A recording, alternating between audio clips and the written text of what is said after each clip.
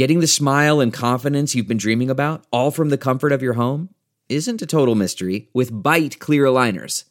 Just don't be surprised if all your friends start asking, "What's your secret?" Begin by ordering your at-home impression kit today for only $14.95. Byte clear aligners are doctor-directed and delivered to your door. Treatment costs thousands less than braces, plus they offer flexible financing, accept eligible insurance, and you can pay with your HSA FSA. Get 80% off your impression kit when you use code WONDERY at Byte.com. That's BYTE.com. Start your confidence journey today with Byte. So we are learning more about the fatal shooting of Edward Brown Jr. in North Carolina. But the problem is we're learning about it from Edward Brown's family rather than from law enforcement. Let's talk about that.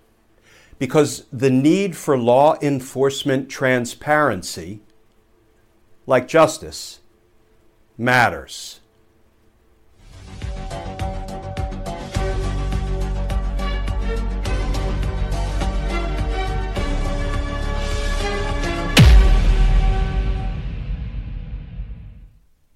Hey all, Glenn Kirshner here.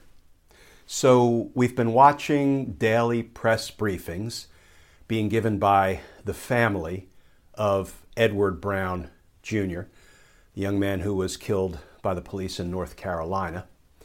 And we learned from the family that law enforcement, the sheriff's office, showed them 20 seconds of body-worn camera footage, 20 of the last seconds of their loved one's life. And the family then came out and gave a press conference and told us what they saw on that video. They said that their loved one's hands were on the wheel, that he wasn't reaching, that he wasn't endangering police officers, and that he was shot in the back of the head. That's what Edward Brown Jr.'s family told us. They then told us that they had a second autopsy performed on their loved one, and the forensic pathologist told them that Edward was shot 4 times in the right arm and once in the back of the head. Edward Brown Jr.'s family told us that. What has the sheriff said? The Pasquotank County Sheriff's Office in North Carolina? Well, the sheriff said the video is jumpy and hard to follow, and the incident happened quickly and is under investigation. That's what law enforcement said. You know, you would have thought the sheriff's office would have learned a lesson from what happened in Minneapolis when Daunte Wright was shot and killed, and the Minneapolis Police Department instantly released the body-worn camera footage. Or maybe they would have learned from what happened in Chicago when the 13-year-old boy was shot and the police department in Chicago instantly released the body-worn camera footage. Or what happened in Columbus when Ma'Khia Bryant was shot and the Columbus police instantly released the body-worn camera footage.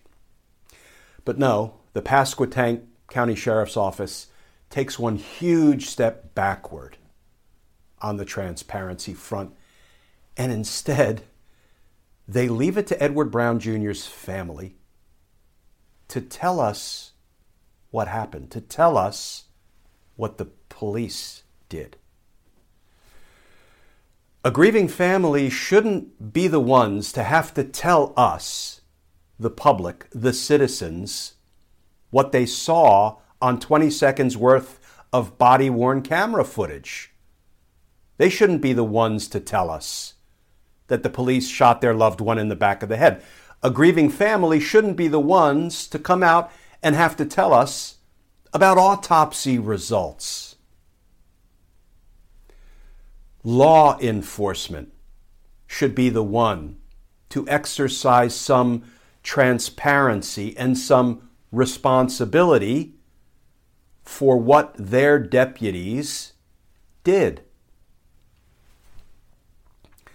Because only with transparency can we move toward accountability. And only with accountability can we begin to move in the direction of justice.